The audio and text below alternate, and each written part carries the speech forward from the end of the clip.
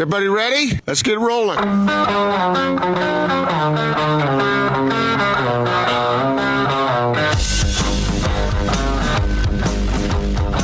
This is The Big Show on 97.5 1280 The Zone and The Zone Sports Network.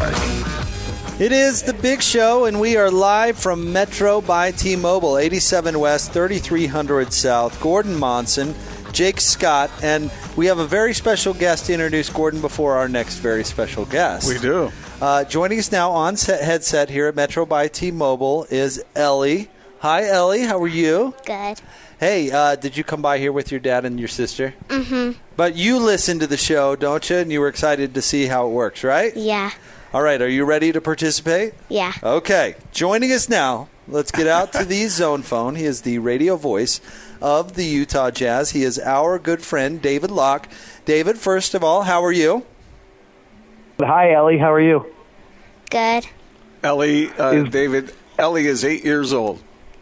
Ellie, does Gordon look a lot older than you thought he was going to? Yeah. Yeah, I totally agree. She fits right in. She does. Fits right in. Not that old. All right, Ellie. Your favorite player is Rudy Gobert. Ellie, oh, Ellie, that is a great choice. Ellie, who is the best defensive basketball player in the world? The answer is Rudy Gobert. Rudy Gobert. There you go. Now, job, do you have Ellie. a question for David? How old is Rudy Gobert? Is he 25? Is that right? I believe that's... Is he 25? I thought he was old. I don't know. Let's find out. She stumped us. 27. He's 27. 27 is his number, huh? Ellie, do you know why he wears number 27? No. That's what position he was drafted, and he thinks that everyone made a mistake because he thinks he's better than that, and he's right. And so he wears 27 to remind himself every day that he should have been drafted at a better position. Pretty cool, huh? Ellie asked us a question, David. She said, is Rudy Gobert nice? He's so nice. And he's really smart, Ellie, and he reads a lot of good books, and he's very thoughtful. And he loves his mother. Oh, that's always nice. That's always a good thing. Did you know that Rudy Gobert buys 4 tickets, I think it's 4, it might be 2, in the front row to every single game at the beginning of the season, just so that when his mom comes to a game, that's where she can sit, and he can see her from the bench. Wow, right across from the bench. Cool. And he buys them for his mom, and then she comes, and I don't think she comes to more than like 4 or 5 games a year, but he wants to make sure she has those seats. So the other day, Rudy gave those seats to a nice young boy who they wanted to give her a nice occasion of the game, and so Rudy gave those seats to the boy, and so he sat in Rudy Gobert's seats. Pretty cool, huh? Do you think if we conjured up, looked real hard, that we could find at some date a ticket or two for Ellie to go to a Jazz game? I bet we could do something. All right. Yeah. Well, Ellie, thank you for jumping on the show with us. And you listen to your dad. He's a pretty smart guy. Thanks, Ellie. We appreciate it. Thanks for dropping by. Radio superstar Ellie. And you know what, David? That's a great place to start the interview, talking about Rudy Gobert and the adjustment he made last night on Karl Anthony Towns. He's so impressive. Gordon and I were talking about this earlier today. You know, Rudy has evolved his whole game. He's just such an impactful defensive player. And then the answer to Karl Anthony Towns was, Rudy, we need you to go do more. And that's exactly what he did, man. He was amazing last night. You have to treat Karl Anthony Towns like he's a shooting guard. That's what we talked about the whole broadcast. That's kind of what the coaching staff talked about. That, you know, he takes the second or the most amount of catch and shoot threes in the league. I think he takes the 4th most amount of threes in the league, and he makes the 2nd most. Only James Harden makes more threes than Karl Anthony Towns. So you have to treat him like a shooting guard. And that's what Rudy did.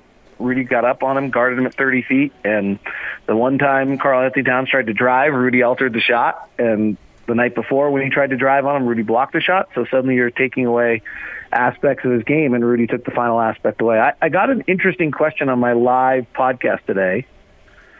If Luka Doncic is an MVP candidate because of what he's doing and making Dallas the number 1 offense in the league, should Rudy Gobert be an MVP candidate for making the Jazz the number 1 defense in the league? The key word there is should. I think the answer would be probably yes. The problem is that David, the offense the offensive guys get all the glory. It's interesting. Right now, Dallas is, I think, the inverse of the Jazz. So I think they're number one offense and about 22nd defensively, and we're the number one defense, about 22nd offensively. So you're not going to penalize Luka Doncic for the fact that he might be the reason they're 22nd offensively, but you will punish Rudy Gobert if you think that he's the reason they're 22nd defensively or offensively, interestingly enough. David, you're the first one who you brought this to my attention early on, and you are exactly right. It is what Jake was referring to there. That is there a player that's asked more of than Rudy Gobert? I mean, he does a little bit. He does a little bit of everything. Well, I think what was so fascinating about what happened last year, and now it's we'll see what happens. I mean, the game keeps evolving, right? The league's really good. The coaches are also the best in the world. There's 450 best players in the world, and there's 27 best coaches in the world, and then there's 3 that probably aren't very good, but they get jobs, and then they don't get jobs. I don't know who the 3 are, but that's generally the way I view it, is that there's 27 great coaches in the league, and then there's 3 that stand out like a sore thumb. And I think that the leagues adjust. So, Rudy last year had to play differently than he did the year prior. That was the most incredible thing about Rudy last year, was that he played a very, very different style. As the game evolves, Rudy's going to have to keep playing a lot like the way he did last night, because if you look at the top catch-and-shoot three-point shooters in the NBA, the top 8 or 9 of them include Karl Anthony Towns, Lauri Markkanen, Kristaps Porzingis, and Al Horford. Well, at times, all 4 of those play the center position. And so if 4 of the top 6 or 7 catch-and-shoot guys are now centers, then you're got at least 4 nights a year where you're going to have to go play on the perimeter. And I think that number's going to, it's interesting to me of where the game's going is I think that number is going to be 15 or 20 of the top 30 here pretty soon. Catch-and-shoot guys are going to be centers. And I would, probably going to take 5 to 8 years for that to happen, but that's where the game's going. And so you're going to have this incredible juxtaposition of rim defense is the number one priority in the league right now, even over three-point shooting defense. And so the way you stop rim defense is you have a catch-and-shoot 5, then you got to come out and get off the rim. And so that's the way the league's going. And so then what's going to happen? That's going to be the next evolution of how do you deal with this? How do you defend these 5s that can shoot 3s and protect the rim at the same time? That's the next 6, 7, 8 years of this league. Kind of in that similar vein, David, you're kind of on the cutting edge when it comes to analytics. You follow trends in the NBA really closely. Did my agent, which I don't have, send you guys checks this week, or what's going on? Well, Ellie put us in a good mood. We are in a good mood. Okay. Yeah, we're absolutely in a good mood. That's fair. Overly complimentary makes me uncomfortable. Well, no, and this is kind of out of the blue, but what is kind of the geeky stat out there that is kind of the new thing that people are paying attention to? Shot distribution is really big right now, and then that shot distribution, which, I think I was probably ahead of the game on a little bit, or at least know people that were ahead of the game, and they taught me that. And so the league is now really protecting the rim. So offense is down right now in the league. Last year, the offensive rating in the league was 110 points per 100 possession. It's 107 right now. Now, you have to realize that offense gets better as the year goes on. So if you go to the equivalent of last year, it was 108, but a point's a lot. So what's going on? Well, rim shots are down by about 2%. And that might just be it all by itself. That little thing, if you move a shot, if you think about it just logically, if the shot is sorry, I'm going to totally geek out here, but if it's, 0.7 points per shot, or it's really 0.65, but call it, or 1.4 points per shot to shoot at the rim, and it's 0.8 points per shot to shoot a floater. If you're moving 2 of those there, that's the difference, right? That's absolutely fundamentally the math difference of what's happened in the league, is that 2 shots a night are going from the rim into the floater zone, and that's making offenses less good. The offensive fouls, I think, are a part of it, and the traveling might be too, but turnover rate's not up a lot, so that actually doesn't jive. It just feels that way. So that, I think, is the next thing, Jake, and I think it's the thing right now. The thing right now is this rim defense, and then that's going to lead to that. Otherwise, you'll hear the Jazz are big on it, and you've probably heard a little bit QSQ, which is quantified shot quality. This is really so geeky that people are going to drive off the road and I know I'm trying to figure out how to easily explain this. So interestingly enough, the variance of what you actually shoot as a team off the quality of shots you get is much smaller than people realize. So basically, you just can't shoot that much better than your shot quality. I know it doesn't, like as a team over a course of a year, it should feel like we have really good shooters, we'll be way better. Other than the Warriors and the Raptors, nobody was more than 1.5 percentage points better than their shot quality last year. That's like not very much. So shot quality is really important. The other one, I wasn't prepared. Now you got me thinking. I'm working on this tonight probably. I think 8 of the 10 best, this all relates, these all go together. 8 of the 10 best pick and roll combinations right now are pick and pop, not pick and roll. Like the pick and roll might be disappearing from the league, which is a concern for the Jazz. So, David, all those stats you just gave roll into a question that I have for you, and something you've brought up so many times in the Gordon, past. if you can make sense of that gobbledygook, you are really, really smart. David, you know I'm not a numbers guy, but I love hearing it, because it makes you think, and that's what's cool about the whole thing. The Jazz, obviously, they want to get to the rim. They want to shoot the three, and you've gone on and on about that and have clarified that for listeners for a long time. What do the Jazz do when those mid-range shots are what defenses are giving them? Is it okay for them to go ahead and quote-unquote settle for those mid-range shots, or should they work the ball until they get either a three or a dunk? They should patiently move into the mid-range and move the ball back out.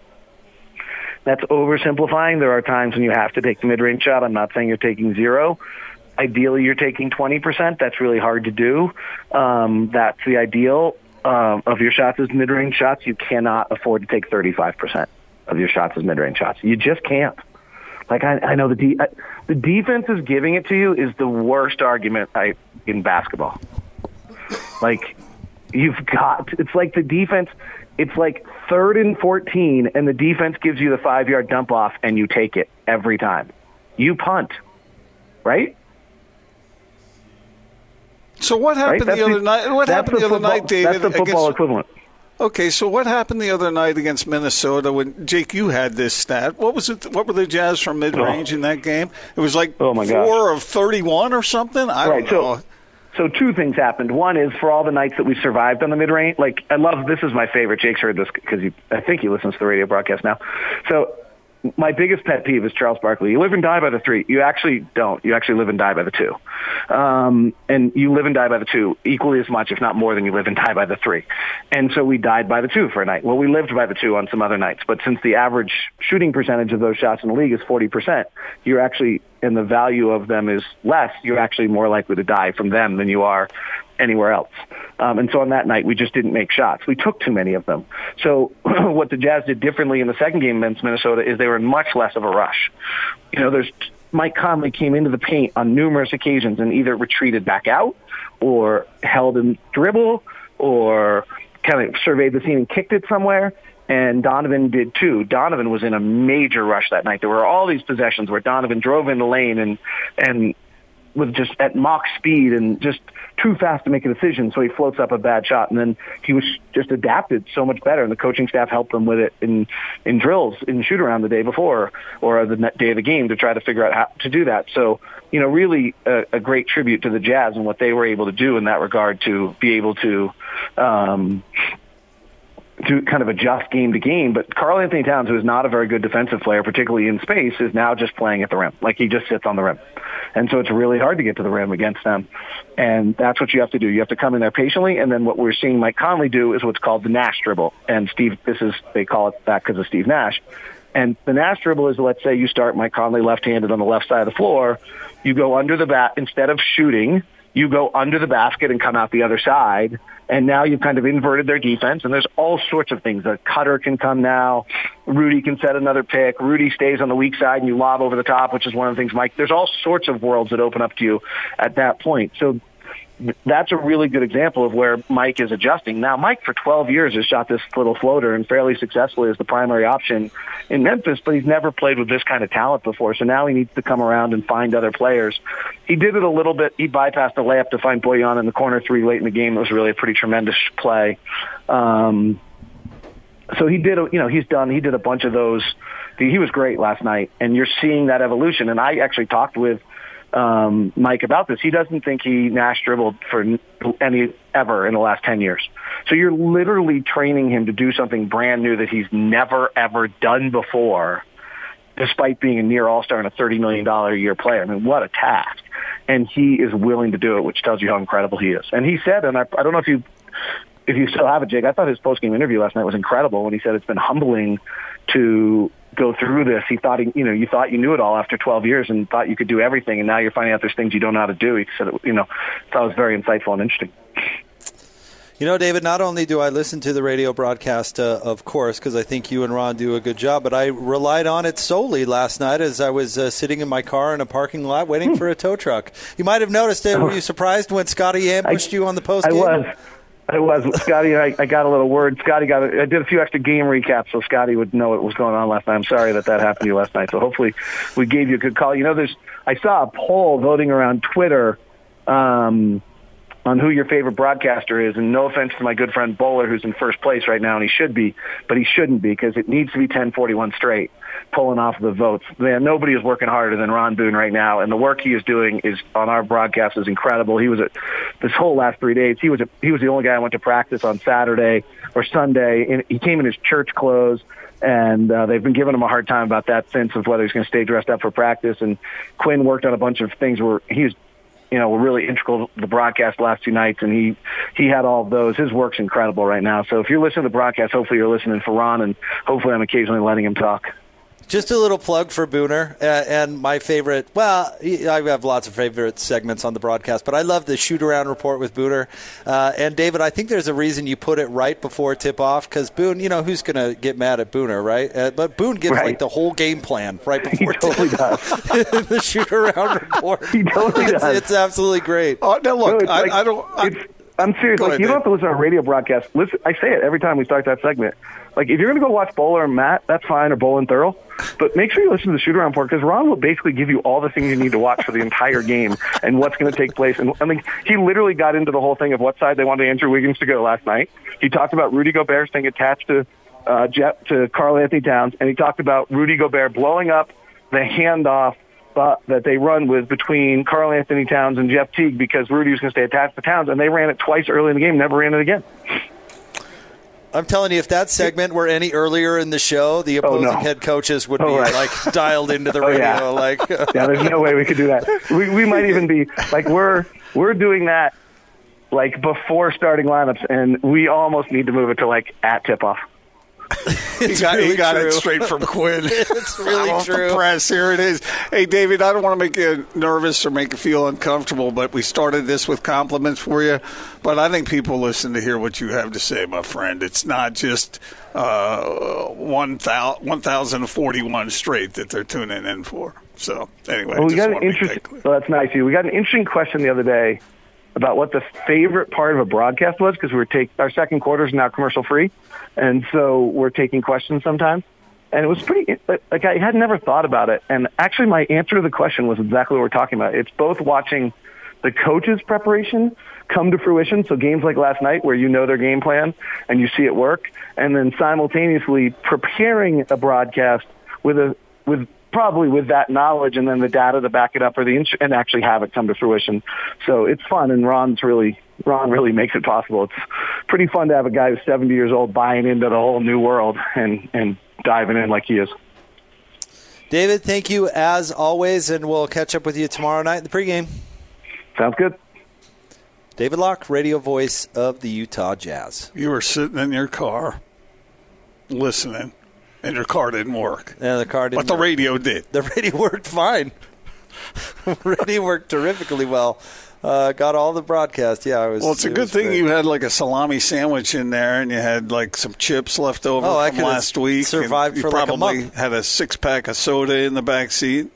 I know. I should have given it to you. That it's actually true. It's Diet Coke that was left over from like a picnic or something we had during the summer. I've been meaning to give my mom for like 4 months. I should have just given it to you. All our listeners think we're kidding. We're not kidding. I'm not kidding at all. Jake's car, which is now kaput. It's gone. I think you need to had everything known to mankind. I think you didn't you have you had a deli board, right? I didn't have a deli board. You had a bunch of drinks. You had reading material. I think you had a portable TV back there, didn't you? No, I didn't have that. I had lots of jackets, lots of sweatshirts, lots of a closet. Will you please video and post to Twitter as you empty the car and clean it out? That'd be fascinating. It would be funny. What I find. If you have all that in the car, what's in the trunk? Oh, the trunk. I've got a stroller, some golf clubs, more jackets, more sweatshirts. I know right now I have a blown-out flip-flop that happened on a trip several years ago. Why do you store all that stuff in your car? I wouldn't call it storing as much as just not like a getting garbage rid bin. Yeah, you're right. All right, we're at Metro by T-Mobile. Come see us, 87 West, 3300 South. Get switched over to Metro. They've got great deals going on right now. You can choose 2 free phones from top brands like Samsung and LG. These are top-notch phones. They're absolutely terrific. Plus, if you switch over, you'll get a brand-new tablet for free. So come take advantage of it. You can get full Amazon Prime membership included in Metro by T-Mobile. It's awesome. All for just $100 for 3 lines only right here at Metro by T-Mobile, 87 West, 3300 South. More coming up next on The Big Show. Josh Parcell joins us, 97.5 and 1280 The Zone. Give me fuel, give me fire, give me that which I desire. Ooh. Well, it certainly gets louder and there's more of it, but you just still got to take the same approach and have the same MO of just not listening and not paying attention to it and just keeping your vision and your focus with what the immediate task at hand is. And our guys to this point have done a great job of that, and here we are the last 2 games of the regular season, and hopefully we don't deviate from that now at this point in time. It's a big show. Gordon Monson, Jake Scott, 97.5 and 1280 The Zone. There's Coach Witt talking a little bit about the national attention that his program is getting. And he is essentially telling his players to keep their eye on the prize and not to deviate from that. And maybe, and we've talked about this, and maybe that's one thing the USC loss did for this team is gave them a refocus, and if you don't drive that stuff out, then you're not going to win. Some of the players have said that. However, I don't know if that's true or not. Maybe that's a way to rationalize or to, ease off some of the pain that you feel from a loss that shouldn't have happened. But I believe the results in that. don't lie. I mean, the Utes are playing fantastic. I believe a loss can focus you. I can buy into that logic. And so now Kyle is essentially, because there's been so much success now, these consecutive wins, he's saying, hey, man, don't blow it again. Well, because, I mean, listen, Arizona and Colorado stink. Yeah. But they're going to have their A game to beat Oregon. So, I mean, he's got to know that there's an opportunity maybe for some inflated ego against these opponents coming up. And he's got to good point. Got to keep folks grounded because eventually they're going to run into a team that requires that kind of focus. What are we looking at Saturday night? I mean, you think the Utes are just going to roll this team? Well, yeah, because Arizona's terrible. I know, but how bad? It's really a shame that they're terrible too. Well, let's get out to the zone phone. Joining us now, he's our good friend Josh Parcell, of course, from WFNZ in Charlotte. Also part of college football coverage on Sirius and XM satellite radio. Not to mention the College Football Country podcast. Josh, what is up? How are you? What's going on, fellas? You guys don't have anything to talk about these days. Yeah, nothing at all between the Utes as a top 10 team and the Jazz, which are playing pretty well with some new faces. I mean, it's pretty hard to drum up a show these days, Josh. How's your opinion as far as the Utes, Josh? You've been high on them for a while now. Are you edging in one direction or another with them comparative to what the other top teams are? Yeah, look, listen, I think they are incredibly dominant. If you take away, as you guys well know, really that first half of the USC game, I would put Utah's play up with just about anybody in the country. I love this Utah team. I love what they do defensively. I like Zach Moss and Huntley. I think they've got more weapons than maybe they're given credit for. By the way, guys, I don't know if anybody watches football out your way. I mean, did you hear the story about Christian McCaffrey that apparently some Heisman voter told him he never even watched a game of his back in 2015? Oh, jeez. I know I'm sorry to get off topic, but that is absolutely ridiculous. And I think it kind of actually speaks a little bit to this Utah situation, right? Just the idea that of West Coast bias and Pac-12 football. And I just think Utah is a really good football team. Now, having said that, I think a couple teams have started to cement themselves in their resumes slightly better than Utah's to this point. Like Penn State, for example. I think Penn State's resume, despite being behind Utah, I actually think Penn State's resume to this point is better. They have more quality wins than the Utes, and their one loss is, to be quite honest, better than Utah's loss. I mean, USC is a good team, but Minnesota's ranked higher.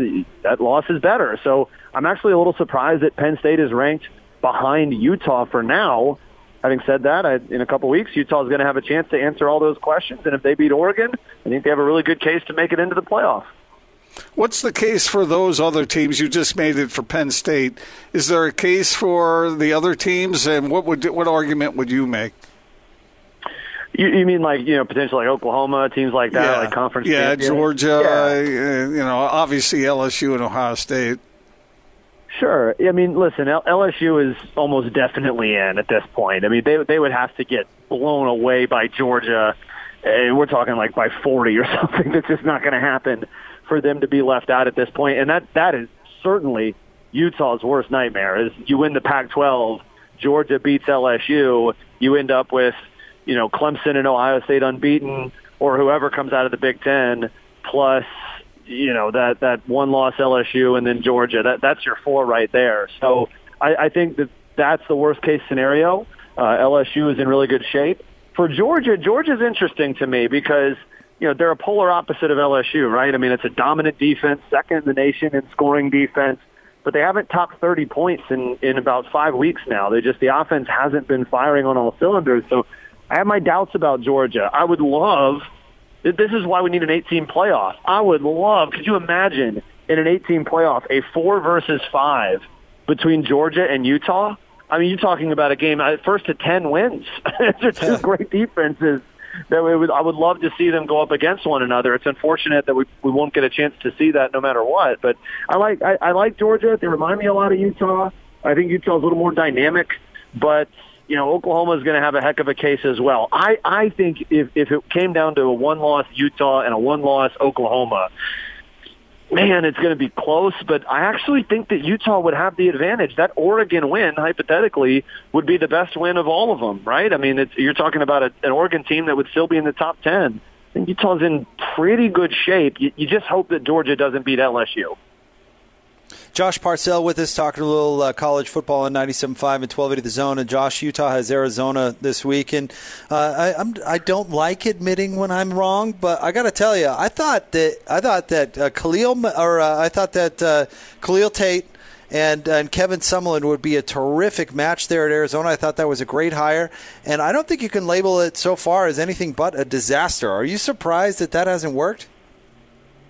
Yeah, I mean, on paper it adds up, right? I mean, you're talking about one of the most electrifying athletes at quarterback we've ever seen that first year of Khalil Tate, and you match him up with a coach who's had a ton of success with those dynamic athletes at quarterback, and we all know what Johnny Manziel did. You thought that would work, and I'm not close to the program, so I can't tell you for sure what happened at A&M or what's happened at Arizona, but I can tell you that the circumstances surrounding those two programs, it reeks of a program that lacks discipline.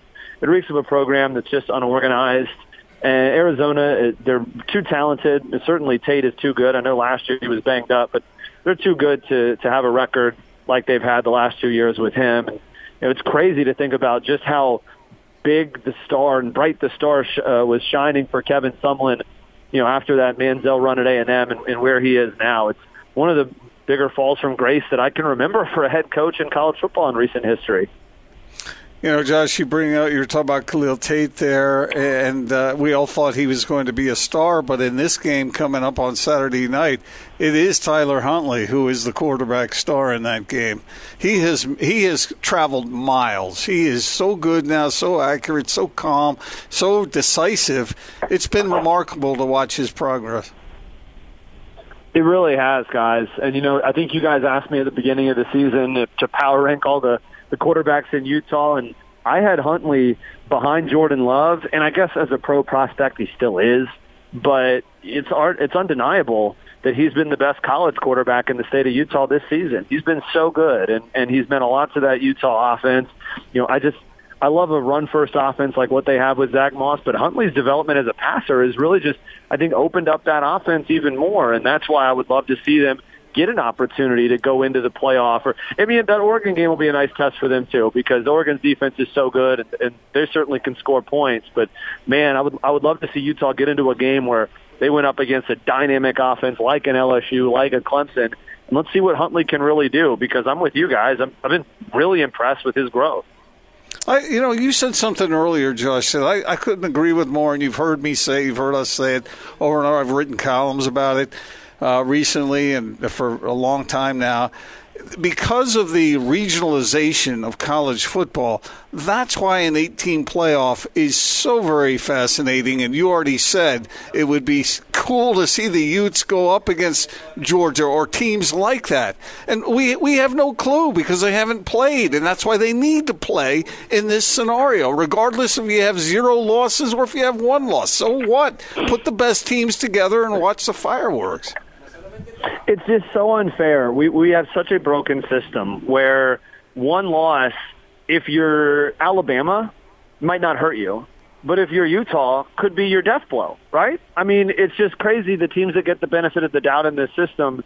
1 loss certainly doesn't hurt as much, I guess you can say, as it did when there was only 2 teams making the championship game. Now there's a little bit more room for error, but effectively, you got to run the table to guarantee yourself a chance to win the title. And these are 18, 19, 20-year-old kids we're talking about. I mean, they're just not perfect. There's going to be days or quarters even, in Utah's case. I mean, it wasn't even a whole game. It was a half where they struggled to slow down USC, and a fumble here or there, a fluke play, and all of a sudden your season's over, or at least you're certainly behind the 8 ball in your attempt to chase a championship. I think what we do, guys, in this system is we value what's entertaining, and we value suspense and drama and controversy more than we value what's fair. I think if we got to the end of the year, and I know this is a hypothetical, but I think it's possible, if Georgia does beat LSU, and Georgia makes the college football playoff, as does LSU and Clemson and Ohio State, Utah will have done everything they possibly can in this situation, 12-1, win their conference, Power 5 conference, and they're shut out of the playoff. That's completely unfair to me. And while it's entertaining and fun to talk about for guys like you and me to sit on the radio and debate it, that's in no way, shape, or form fair to the kids who put years of work in for a chance to win a championship. I'm baffled that we haven't figured this out yet, that this thing should be at 8 teams. When you have 5 power conferences, only 4 slots, it's patently unfair.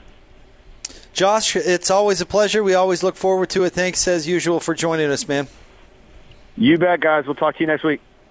Our friend Josh Parcell, WFNZ in Charlotte, also on Sirius XM Satellite Radio, not to mention the College Football Country podcast. I bet he is so good at covering college football, but I bet he's interesting to listen to on darn near every subject. Oh, yeah. Well, he's a great follow on Twitter. Yeah. And he's there in Charlotte. He talks a little Charlotte Hornets. Really insightful on the Panthers. Does he have to really talk about the Hornets? I'm sure they're a little lower on the old totem pole than usual. Although Charlotte's not that. It's fairly similar to Salt Lake, where they're pretty focused on what they've got going there. I don't know. What are they going to talk? UNCC 49ers basketball? Josh, I don't know. You live there. Josh, the Hornets get a lot of attention. Last week, Josh, the way he put it to me was it was his turn to draw the short end of the stick and do some Hornets coverage last week at the old stadium. Really? So. I bet they actually did pull the straws out to see you. I'm telling you what, they deserve better. That state and that city is so unbelievably fired up about basketball. And I remember when I lived there and the Hornets were a young franchise, I mean, the support that they got was just amazing. And they've just now been crappy for so long. I wonder if the support certainly has waned a little bit there, and now that they do have the Panthers. But they love basketball in that part of the country. Answer me this. If Michael Jordan weren't Michael Jordan, would he have been run out of town by now? Probably. Although George Shinn was a terrible owner, and they didn't run him out of town. He just left town. That's true. And then the NBA forced him to sell the Hornets down there in New Orleans because he was such a bozo. Weren't they the Bobcats for a while? Well, that was the Bobcats were the expansion franchise that came to Charlotte after they left and went to New Orleans. All right. I'm glad they brought back the Hornets logo and all that, though. That's pretty cool. A little confusing, but cool. Okay. Anywho, thanks to Josh for jumping on with us. We're live at Metro by T-Mobile. We're here in South Salt Lake, 87 West, 3300 South. Come by and see us. One of the things that I think is poignant about what Josh has to say is that he has seen the Utes play, and he's a believer. He has taken the time to watch the team play, and that's why he knows. How many voters in the AP poll do you think have actually taken the time to give the Utes a good hard look? Well, I would hope all of them, but you know what? You're probably right. Well, he brought up the thing about Christian McCaffrey, and the voter who hadn't ever seen him play, a Heisman voter. That's crazy. But I'll bet it happens because people are busy. You know, these guys who some of them take it very seriously and some of them don't. I mean, you teased me about what happened with my Heisman vote that one year, but I'm telling you right now, there was a lot of effort that went into that. And if I didn't trust that circumstance the way I did, I wouldn't have done it that way. But these guys need to be exposed to the Utes. They need to see what this team, what that defense is capable of doing. And I imagine that most people have gotten a glimpse. But have they gotten a good hard look at what the Utes are capable of doing, both on defense and offense? They probably know the Utes play defense. Okay, that's easy. But do they know how good Zach Moss is? Do they know how good Tyler Huntley is? Do they know about that receiving core that has come around? I don't know if they do, and I don't trust the people on the committee. I'm sorry. What do Ty Detmer and Aaron Monson have in common? What? They both have a Heisman vote. We'll have more coming up next. Stay tuned, 97.5 and 1280 The Zone.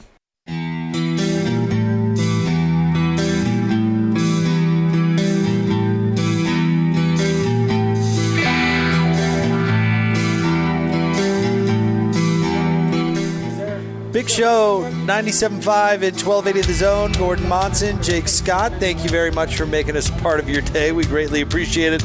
We're live at Metro by T-Mobile, 87 West, 3300 South. Big thanks to Jose and his crew out here for playing host of the show. It's been a lot of fun today. Met a lot of listeners. Gave away a lot of jazz gear.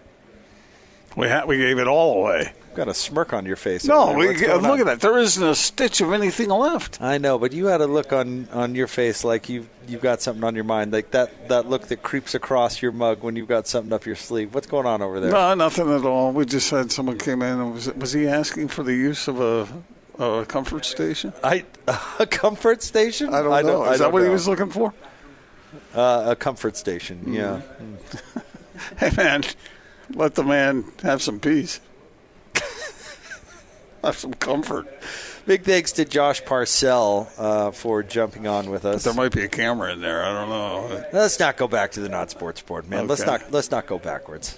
You've never wondered that? Let's not do that. Wondered what? If there was a camera in the bathroom somewhere. No, we had a tweeter even tweeted in about this. It's illegal in the United States, but other countries, you're kind of, they're not quite as strict.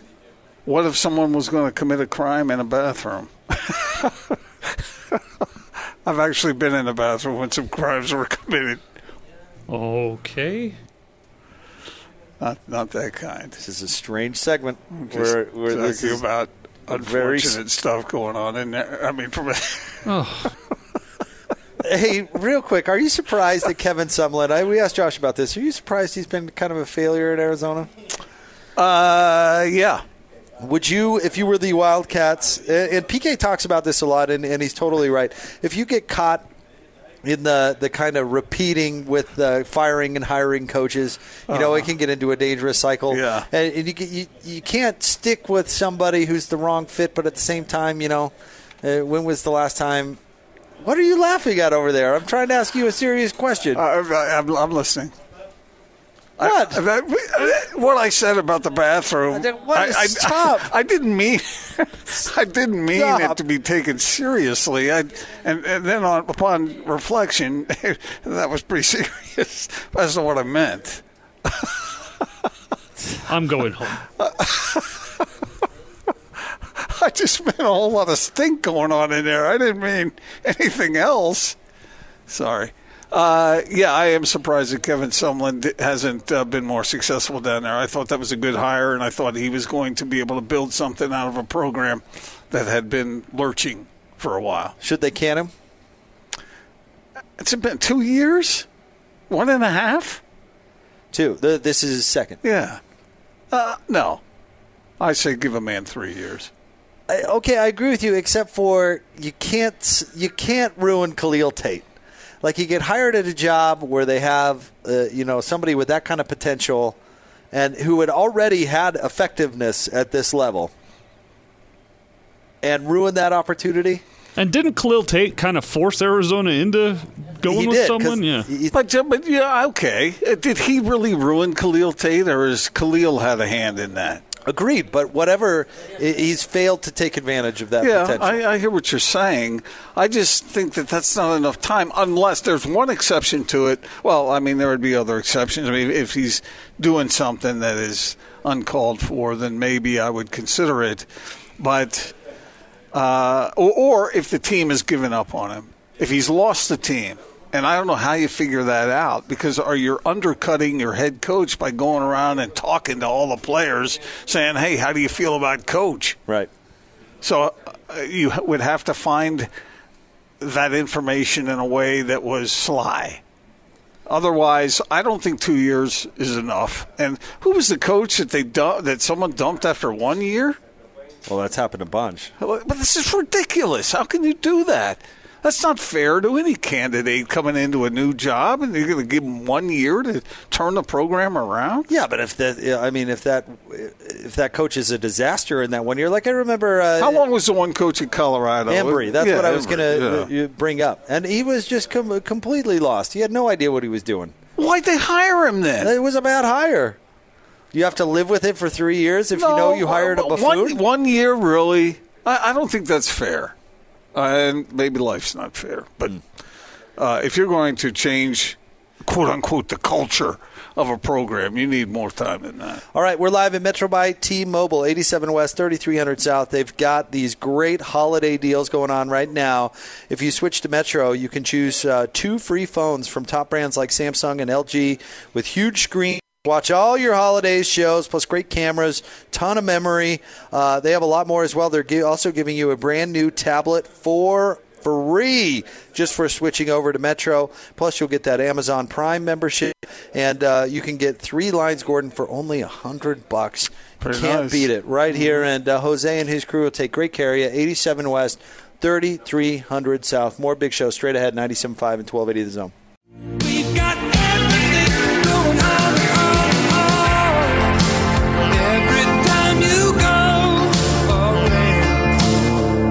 Wrapping up a big show, 97.5 and 1280 The Zone. Gordon, we want to say a big hearty thank you to Jose and his crew here at Metro by T-Mobile. They run a fine ship here and take great care of our listeners. They do, and we've met a lot of them today as they've come in, and they've gotten some jazz gear and bought some phones and all that stuff. We've had a good show today, man. We had a lot of fun. We had a lot of good guests. Sam Amick, David Locke, Josh Parcell. All terrific. Yeah, it's been just a blast, and talked a little minor league baseball. And minor league baseball, and jazz, obviously, and you didn't appreciate the Not Sports Report, but new low, I believe. It was not a new low. It was a new low. All right. Now we've got the movie zone coming up right around the corner with Austin and Adrian. Let's get a preview on that poll question, Austin. What's coming up? Well, because Frozen 2 is all the rage this week, we're going with your favorite Disney song of all time. Oh, wow. Favorite Disney song of all A lot time. of people would pick a song from what? One of Elton John's songs. Oh, from The Lion King? Yeah. That is probably pretty strong. What else? I like some of the music that Phil Collins did for Tarzan. Let's see. Doesn't Fantasia use like some of the best music ever composed? Fantasia, that's all that classical What are you, stuff. 94? Good golly. You know, Beethoven was a pretty good musician now. How about you, Austin? What you're a music guy. Which one do you like? Well, we will save our answers for the show, so I can't spoil that. Just give us one you like, maybe not the ultimate. I'll tease you this way. The one that was my favorite was unseated by a song in Frozen 2. Oh, okay. So stay tuned for that. Okay, but what was the one that was unseated? You tune in. It's next. You'll be driving. Just listen. Didn't Lin-Manuel Miranda do all this stuff for Moana? That was really good. He did. Yep. He worked on all that. Didn't Dwayne Johnson actually sing in that? Yeah, he totally did. Was that auto-tuned or was that? No, he's a good singer. Yeah, it seemed like him. All right, so the Movie Zone is coming up next. Stay tuned for that. Gordon, we want to, as you mentioned, say thank you to Sam Amick, David Locke, and Josh Parcell. All those interviews, as well as all of our content, up online at 1280thezone.com, or you can search us out via your favorite podcast catcher. Simply search The Big Show. And just a hat update, Jake is still wearing his Washington Go Nats exposed hat. We're still on top, baby. We did it. We have arrived. Are you going to wear that all year? Oh, yeah. Okay. Get used to it. Until they lose next year. We'll talk to you tomorrow on The Big Show, 97.5 and 1280 The Zone.